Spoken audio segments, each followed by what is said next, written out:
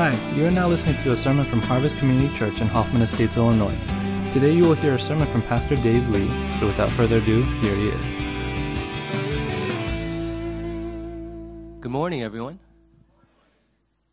It's good to see we have some old friends here, Kim and Terry Chung. Terry used to serve as one of the elders at our church, and so it's wonderful to have him and his wife back in the house with us.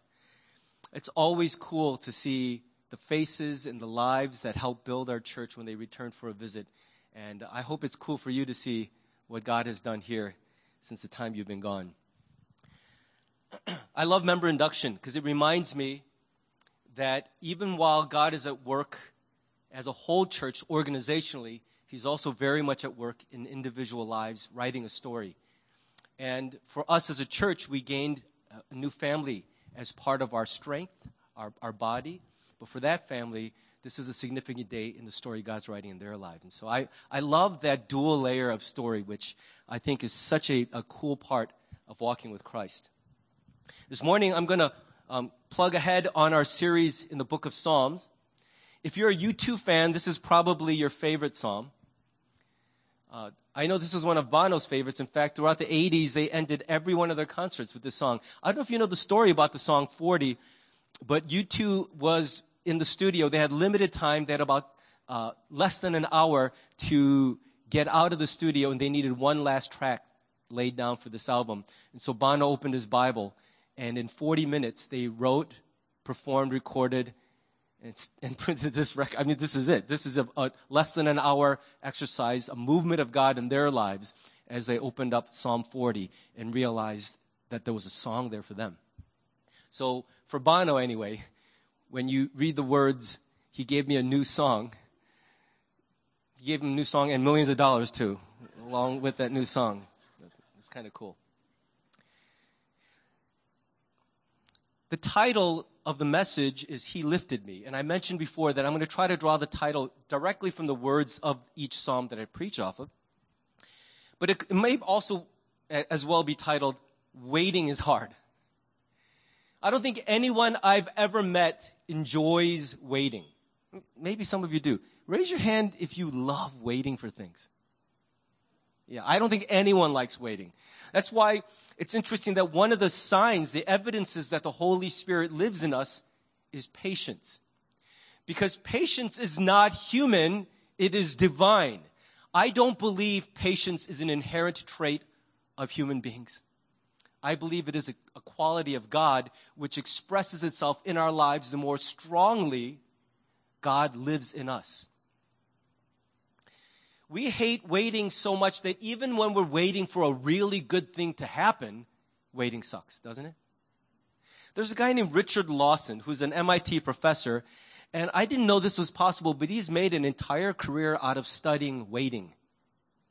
And waiting specifically in line and in traffic. He studied the psychology, the physics, the physicality, the logistics of waiting for things when you can't move, when there's no choice. And one of the things he's found is that on average, he estimates Americans will spend between 1 to 2 full years of their lives waiting in line or in traffic. If you fly a lot and you go through the TSA security, you know that that's probably underestimating. 2 years is 520 hours. That's a lot of time spent just sitting. There's this picture that I think will evoke strong negative feelings when you look at that. Do you know that the idea of next steps? Do you remember how for 25 years our vision has been to be a church of next steps? That vision was born while I was stuck in traffic on the Eisenhower, going to work at Loyola. When I was starting the church, remember, I was full-time at Loyola and bivocationally pastoring the church. And as I sat in that traffic, the thought kept recurring to me, traffic roads are not supposed to be parking lots. We're supposed to keep moving, but we stand still. And it's so frustrating when you're supposed to move and there's no movement. And then there was this eureka moment where God said, that's how Christian life is supposed to be. There are times when it's slower or faster, but you're never supposed to just sit where you are. There's always supposed to be at least some movement. And as long as there's even incremental movement, you can live with it. And when I'm in bumper-to-bumper traffic, I don't need to go 50 miles an hour. But even if I could just let go of the brake and move 5 feet, I'm like, yes, finally. And so that's where this is born out of. It was the frustration and the brokenness of seeing that waiting is not how we're supposed to spend our lives. We're supposed to stay moving. Well, if we have such a hard time waiting, even for good things, that the Disney theme parks spend millions of dollars beautifying and making their waiting areas as pleasant, comfortable, and entertaining as possible. I don't know if if you go to Great America, you have no idea what I'm talking about. I really dislike Great America. I have a very deep personal distaste for that place. But Disney, I love. Disney is worth the money because Disney knows where to put that money. And they think about you in everything. They also think about themselves. They make a lot of money, but they think about you. And even the waiting is not so bad. But if we have this much trouble waiting for good things to begin, I guarantee you it is much, much, much harder waiting for bad things to end. Would you agree? That's the two kinds of waiting we have to do, and we can't escape it in this life. If you're alive and you don't live on an island, even if you live on a deserted island, you're going to wait, right? And you will do two kinds of significant waiting in life. You will wait for good things to happen, and you will wait for bad things to end. Neither one of those is easy, but I would suggest to you that waiting for hard things to be done is so much harder. Because at least the waiting for good things to begin is just passive. But waiting for bad things to end is painful every second of the wait. And some of you know exactly what we're talking about here. The first verse of the psalm is really an introductory note to the praise leader, the worship leader in the congregation. And it says simply, this is one of the psalms David wrote. That's it. It's just an attribution of authorship. But it doesn't tell us, unlike some of the other Psalms of David, what was happening in David's life. And the truth is, we really don't have a good guess based on the context of this chapter. But it's almost better that we don't know exactly what was going on. Because sometimes I read about what was happening in David's life, and I try to relate to a king of an ancient country, and I'm like, I don't think that situation's ever going to happen to me. I don't think my son is going to rise up and try to kill me so he could become the senior pastor of Harvest Community Church. I don't think Noah would ever do that to me. But, I can't relate to the particulars of David's story, but I can relate to what he describes as how it felt to be where he is. And maybe you can't relate to every situation that you come across, but you can definitely relate to the words he uses in the psalm to describe what it was like to be stuck where he was. So I'm almost happier that no details are available because you don't have to get caught up in the details. You can just hear his words and go, I have been there. I haven't been in exactly where David's been, but I've been exactly in that state of heart, and I could relate to this. David begins the psalm with a recollection, a memory. He remembers a past time when he was in great distress and God delivered him. And he's remembering this because he's in that place again. And can we just tell the truth? Even if you have one really bad chapter in your life, it won't be the last one, will it? I mean, if you love anyone in this world, then the love for that person will lead to days where there'll be loss, pain, separation, hurt. It's inevitable. If you have a physical body, that body won't work perfectly for the rest of your life. To be alive is to endure hard things over and over again.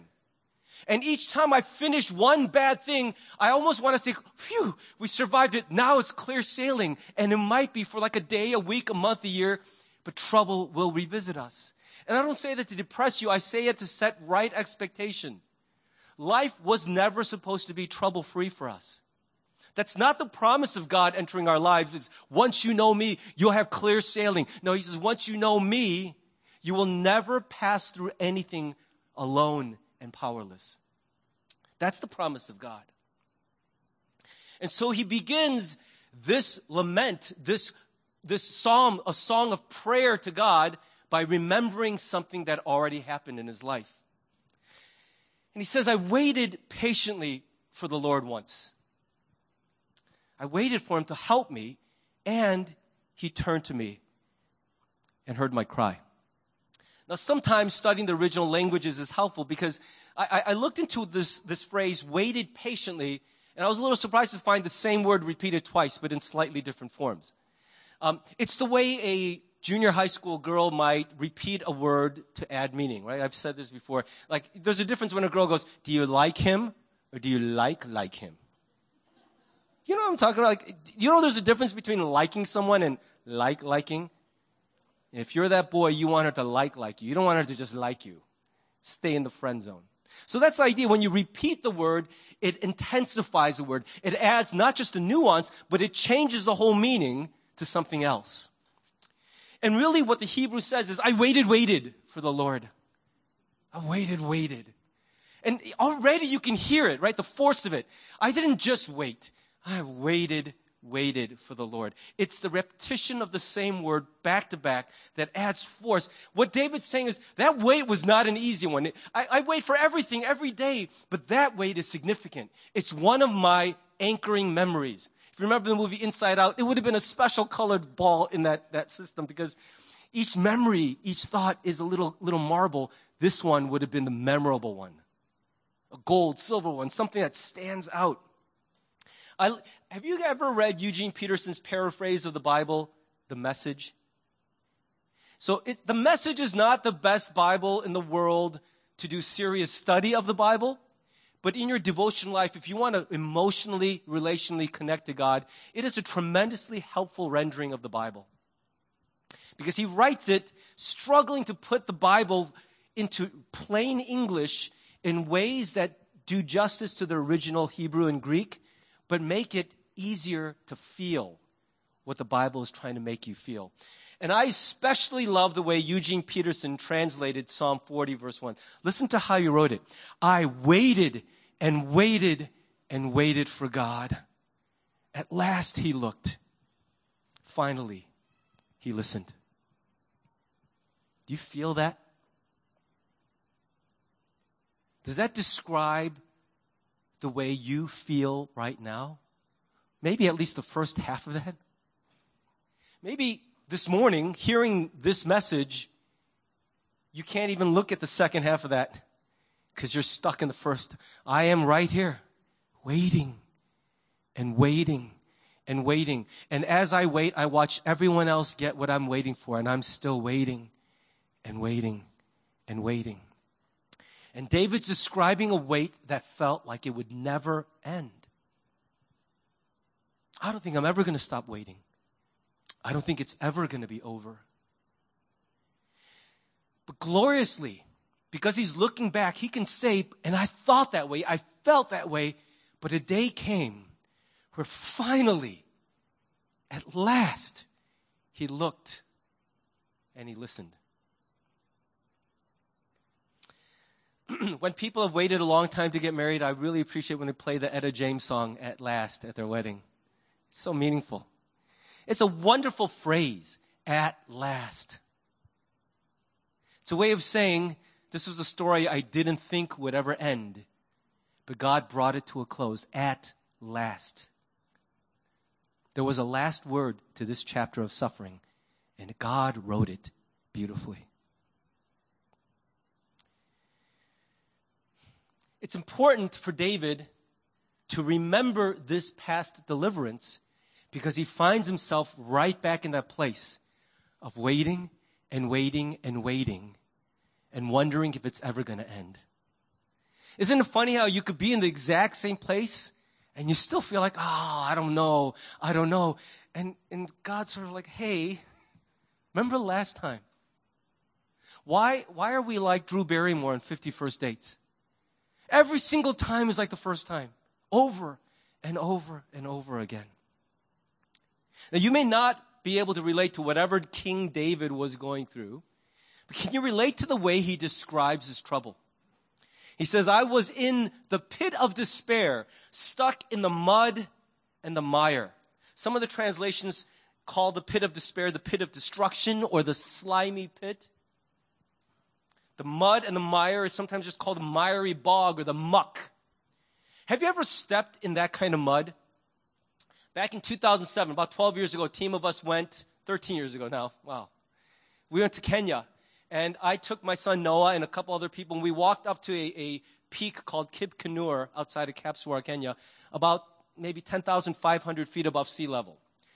And halfway up there, it started pouring rain, and then there was this area of mud. I have never been in mud like this before. I had tucked my jeans deep into my wool socks. I had my boots on, tied firmly, and I stepped into this mud, and I sank down to my knee. It was like some kind of cartoon or something. There's no way that just happened. I'm like this. Like literally one leg is up here on the ground, and so I finally wrenched my leg free, and I was barefoot, y'all. I mean, that's crazy, right? Tightly tied boots, socks. And I came up with just my bare, muddy feet. And I was like, I lost it. So I digging in the mud, and I finally pulled my socks and my boots back out. That kind of mud will mark your memory. And when I read this passage, ever since that day, I can experientially identify with the feelings David is. He's saying, I was stuck in this place, and there was no footing. Whatever I tried got me more and more stuck. Have you ever been in that place?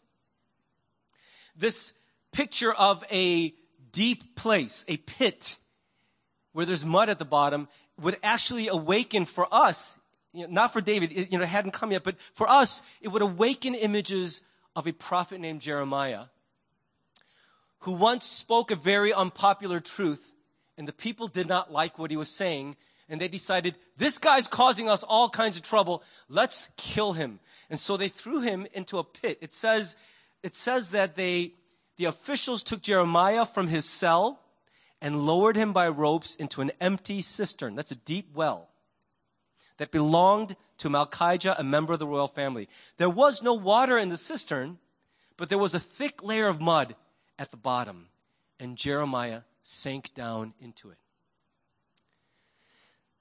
There are some powerful visual images evoked by that. And some of you don't need an illustration to identify with this. You've been stuck in that place. Maybe you're still stuck there. It's like looking up at a disappearing point of light that represents the world you once knew, the freedom, the normalcy, the stability, the joy that once was a part of your life, but seems so impossibly far away now. And you're stuck in this mud, and every time, at some point you stop struggling and you start slowly sinking. So you struggle again, and as you move, there's no place to put your foot, and the movement causes you to get even more stuck. Have you ever been in that situation where doing nothing makes you sink? Trying to do something makes you sink? And you're like, what do I have to do here? I try to do something, it makes the situation worse. I do nothing, it makes the situation worse. And every second, the light at the top of the well gets smaller and smaller as you sink lower and lower. And it takes a toll on you, doesn't it, to be stuck in a pit like that. I've met kids when I was a youth pastor who described their home life as a living hell. And they were in high school. I was their youth pastor, and they said, Pastor Dave, I have a calendar where I mark down the days so I get to leave home. Can't wait. Some of them weren't even headed for college. They're like, as soon as I graduate high school, if I have to pack everything in a knapsack and walk out the door, I'm going. I can't wait to be done with this. And if you've ever been stuck in that place, it seems like help will never come. And yet I take such comfort, and you can too, from David's testimony. He was in exactly that kind of situation. He said it was miraculous. At the end of it, God did lift me. Sometimes he lifts you in this lifetime. Other times he chooses to lift a person back home to him. But one way or the other, the deliverance of God will come. And he says, he lifted me, and he set my feet on solid ground, and he steadied me as I walked along. You can feel the relief, the emotional joy of David as this thing he thought he would never escape is finally behind him just a little bit.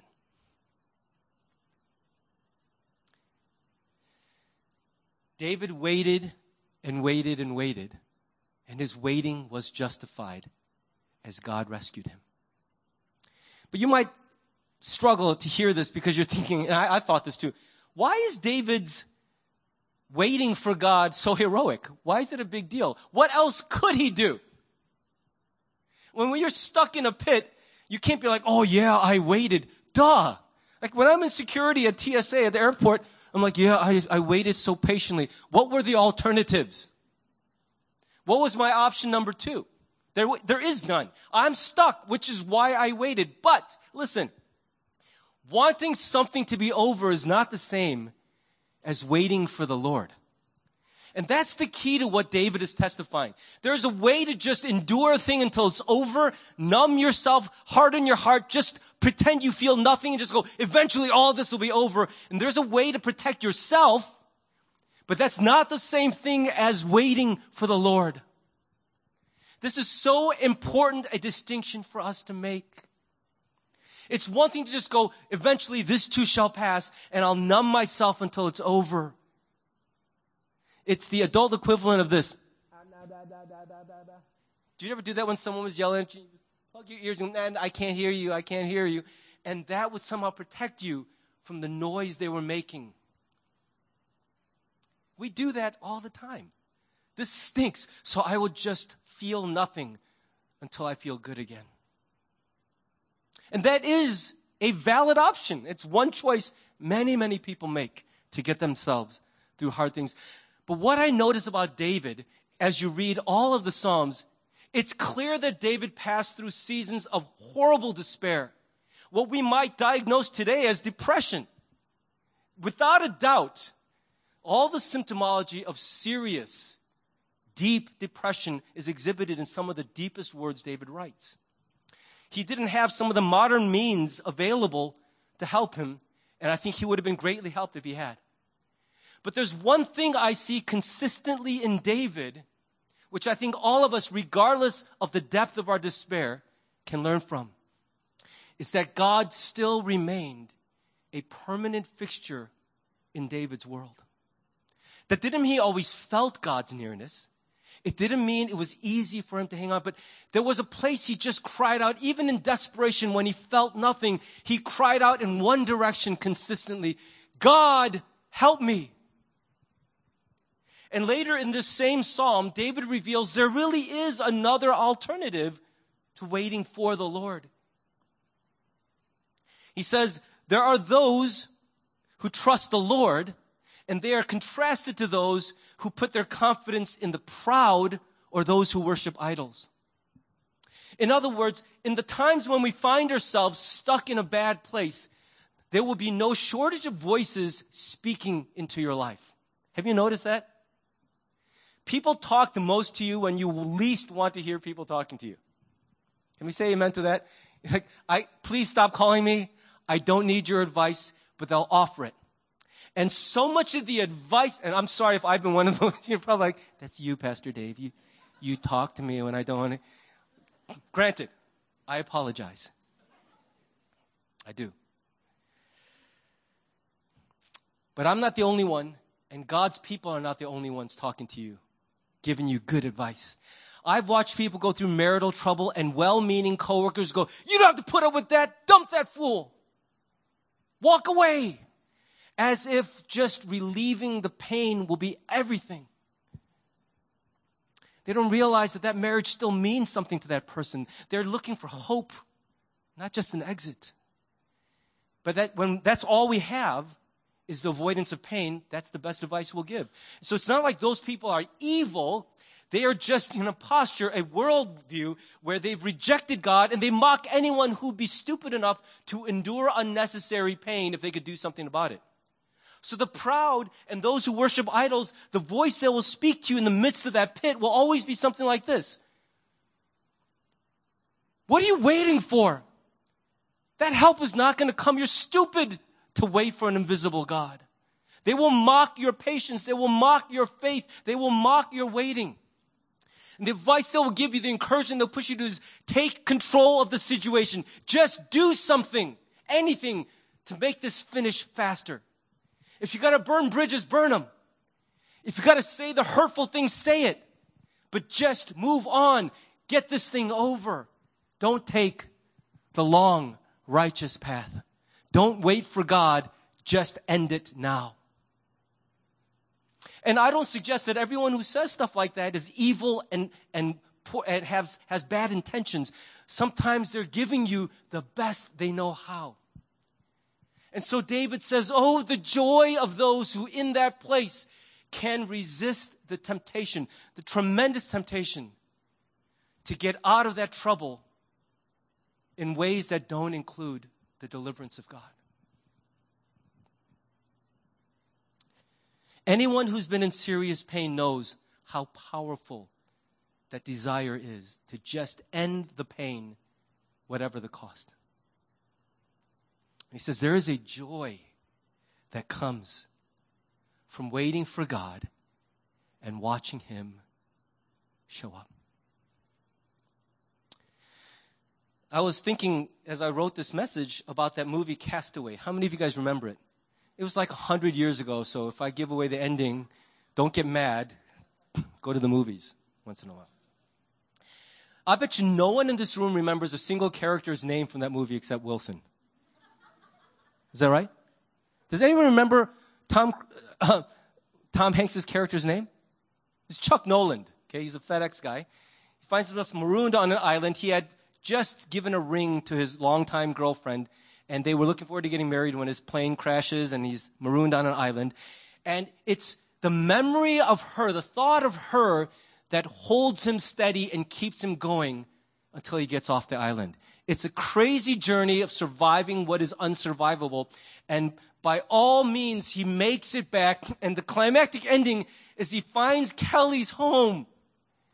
And he's holding this little FedEx package. And these symbols of things that symbolized her, reminded him of hope, kept him going. And you're waiting for this perfect Hollywood ending where she goes, "You're alive," and, the hug. But instead, he sees her, and she has clearly moved on. And who can blame her? She waited a very long time. But when a person doesn't come back from a plane crash in the middle of the ocean, at some point you go, maybe he's gone. And so she moved on with her life, and the truth is, I cannot hold that against her. I cannot blame her for that. I would be a horrible human being if I looked down my nose and said, why? I did say that in the movie because I emotionally felt disappointed. I was like, why didn't you wait? But if I were her, I would have moved on long before she did. I'd be like, hey, people don't survive that. Time to move on. I just kept thinking, though, despite how understandable her not waiting was, how different that ending of that movie would have been if she had waited. That this impossible miracle actually happened. But the joy of that miracle was dampened because at some point, very understandably, she just stopped waiting. I wonder how many times we have short-circuited the joy of experiencing God's final deliverance because the waiting grew too much. And I'm not looking down my nose at anybody who found it hard to wait. And some of your pain and the things you're waiting through, I will never experience in my life. I can't speak to it. I can't tell you, oh, you should just fight through it. That is not at all what I'm saying. But I'm pointing you to a powerful remembrance of a real person who knew God, who said, I didn't think this was going to end. And the thing I thought was impossible actually happened. And oh, the joy of that day of deliverance for those who did not stop waiting actively for the Lord. To wait for the Lord is simply to say there is no other way forward. Either He will rescue me or there is no rescue. The answer I can make for myself is no real answer in the end. It might bring an end to the pain, but it will not bring joy into my life. David said that when the deliverance of God came, it also came with a soundtrack. Aren't you so glad for soundtracks? Don't you love movies? Picture what movies would be like if there was no music, especially at the crescendo, those climactic scenes where the army finally crests the hill and everyone waiting on the city walls goes, they're here! And there's just silence. It's just clip, clip, clap, clip, clip, clap, clap, clap. It'd be so boring, wouldn't it? You want to hear all this orchestral music crescendo, and it's supposed to be like that. The great moments of life have a soundtrack. It's one of the gifts of music, is it makes our hearts rise with our situation. We feel what we're going through. And what David says is, when God delivered me, he gave me a new song to sing. What that means is that there was a song he was singing, and God replaced that old song with a new song. And that got me to thinking, what are the songs we sing when we're at the bottom of the well? What are the songs you sing when you're in that place of interminable, painful waiting, and rescue hasn't come, and you're thinking to yourself, I don't think I can go another day. I don't know if I can make it. This is too much. I'm so tired of this. I want this just to be over. I'm done with it. I'm over it. And so we have these songs we sing, and we sing them by memory because we've repeated them so many times. I've sung those songs. There was this hilarious song that we found one of our kids singing about their siblings, break your face, hurt your neck, like they were just fantasizing about the damage they would do to the other because they couldn't actually do it. So they were comforting themselves by singing a song of vengeance. And though I should have been disappointed as a parent, it was hilarious to me. It turned it into an anthem of vengeful hatred. I know that's horrible that I laugh, but it tickles me because it reminds me that in our painful places, we still sing. The songs are not pleasant songs, but we sing, and we sing them to ourselves, and we sing them to God, and we will sing them to anyone who'll sit at a Starbucks and listen to us. We sing them long past the point where our closest friends and family cannot bear to hear them anymore. Do you remember Mbop? How you wanted to do something bad to yourself when it came back on the radio, right? I mean, it's a catchy song for the first 100 times. But at some point, you're like, I don't want to hear that song anymore. And even then, they just kept playing it. And that's the nature of pain. We will sing because the song is rising. I'm not trying to annoy you. I'm not trying to be a negative Nancy, a downer. But I'm saying to you, this is what I'm feeling, and I can't hold it in. It spills out of me. And we sing these songs, and they are honest songs, true songs, heartfelt songs, but they are songs of doubt, despair, bitterness, envy, sadness, accusation. They are songs that shine a light on our pain and our hopelessness and how hard it is to stay where we are. I don't think God holds those songs against us. But what he does is if we will wait for him, he will give us a new song to sing. And one day you'll say, I never thought I'd have a life again. But today I can honestly say, I've turned a corner because God was faithful. And I actually had my first thought about the future today. I actually made my first plan for a month out today because I expected that I would still be here. And that was amazing to me. And the rest of us are going, duh, we do that all the time. But for me, you don't know what that represents. That I actually thought about next year. And that's a song God has put in my heart. He literally puts that song in our mouth. Can I end with this? When God puts that song in your mouth, he doesn't want you to sing it in your head. He puts that song in our mouth with the intent that when he does this great thing in our lives and the impossible happens and the waiting is over and he shows up, he wants us to sing that out loud. And it's not a boast about us, but it's a boast about him. that for us, what felt impossible, God has done it. David says, he put that new song in my heart. And as I sing it, what a wonderful thing to say. Many will see what he has done, and they will be amazed. They will put their trust in the Lord, because they'll see that my trust in the Lord was vindicated in the end. You know, there's so many times where when we're in the pit, I can't find hope in my own story. I can't dig deep down or read my old journals and somehow find that inspiration. I did love God yesterday. I did have hope yesterday. Today, I can't find it anywhere in my house.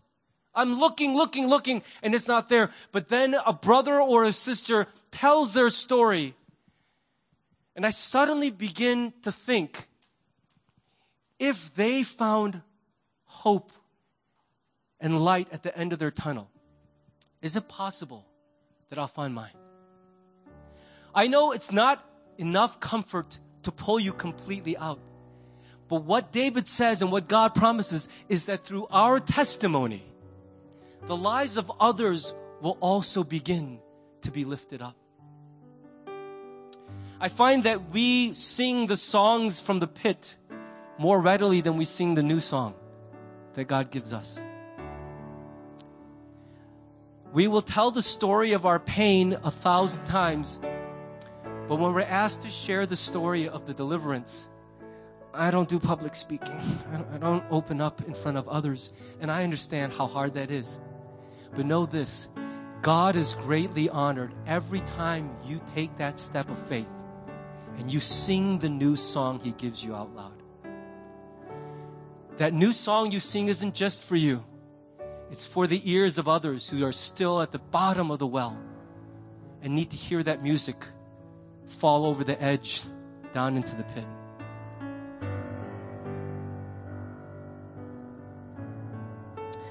I have longed for our church to have a greater culture of testimony, because there are some tremendous stories being written in our church. There are things happening in this congregation that you would call miraculous if you heard them. If you heard them. And what I love about our women's ministry is more and more and more each quarter, women are taking that risk and crossing that threshold, and they're telling their story. And they're telling it at a depth of honesty and vulnerability that is staggering.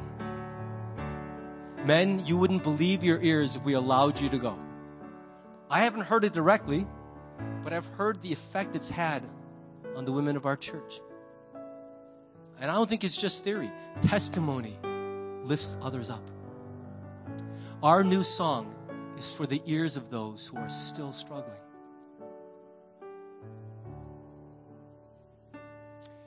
If God has given you a new song to sing, ever in your life, and someone invites you to sing it, I charge you in the name of Jesus to sing that song. To sing it as loudly as you can, because this world is flooded with the amplified songs of despair and pain.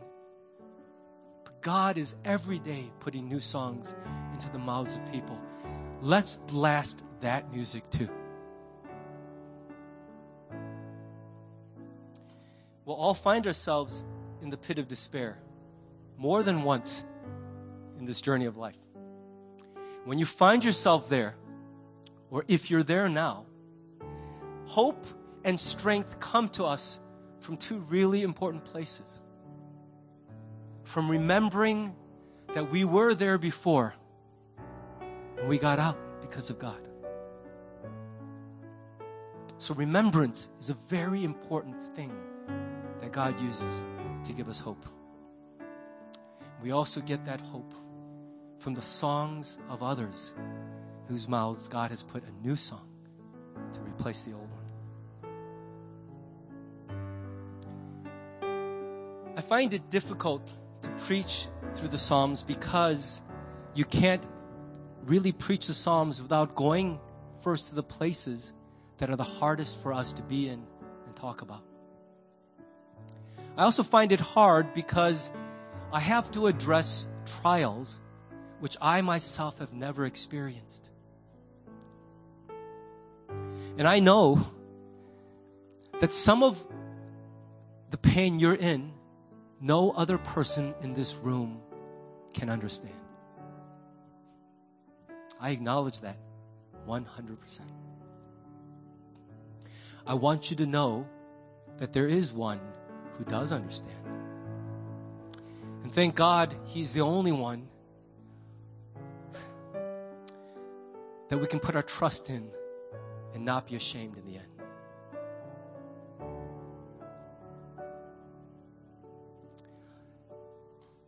Why don't we bow together and let's just let the Lord continue talking to us. And if you have something you need to say, I want to invite you to say it to Him. If you have been in a place at the bottom of the well, feet stuck in the mud, chances are that this room is a painful place for you to be in because it's probably filled with people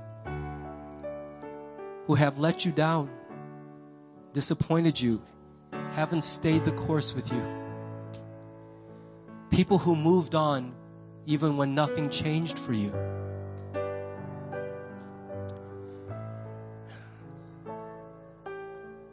And I know that's added to your pain. And there's no way to justify or defend. I know this though. I've never met a person who deserved my full confidence except the person of Jesus Christ. You're in a room full of people who are limited and fallible and have let you down. But you're also in a room with a God who will never, ever leave you alone in the pit.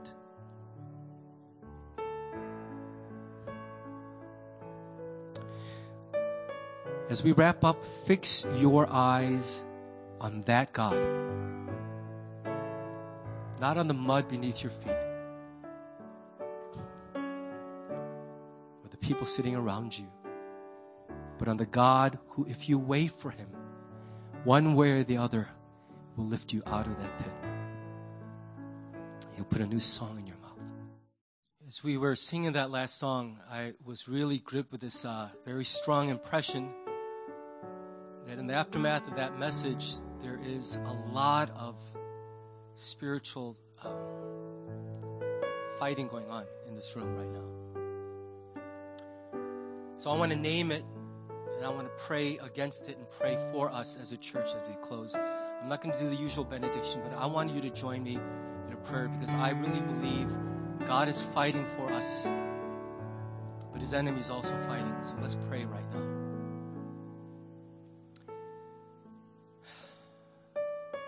God, we just begin by claiming You as King and acknowledging that there is no power greater than the power of our God. You are powerful even when we can't see Your power. And You are more powerful than the lying voice of the enemy. And he so badly wants to defeat us. He delights in our destruction, and You love to rescue. So come now in this moment, Holy Spirit, and be our shield and our protection.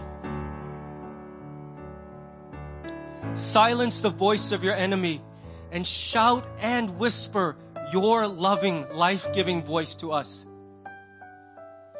Lord, we pray for those brothers and sisters whom we love, who have heard these words and are powerless to respond.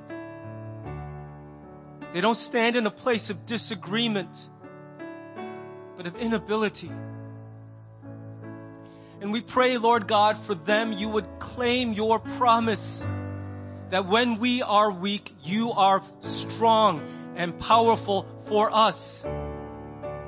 You call us not only to obedience, but to trust, to surrender.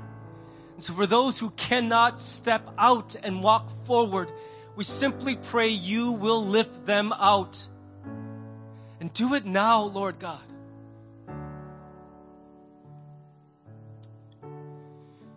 Be loving and tender and merciful and kind to those who have stayed in the pit so long.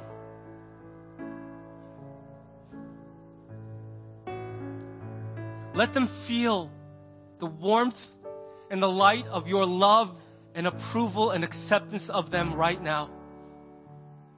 Let them feel it, Lord. And carry us for one more day. Help us to hang on to you. We love you, Lord. You are worth waiting for. Come, Lord Jesus, quickly to our rescue. Amen.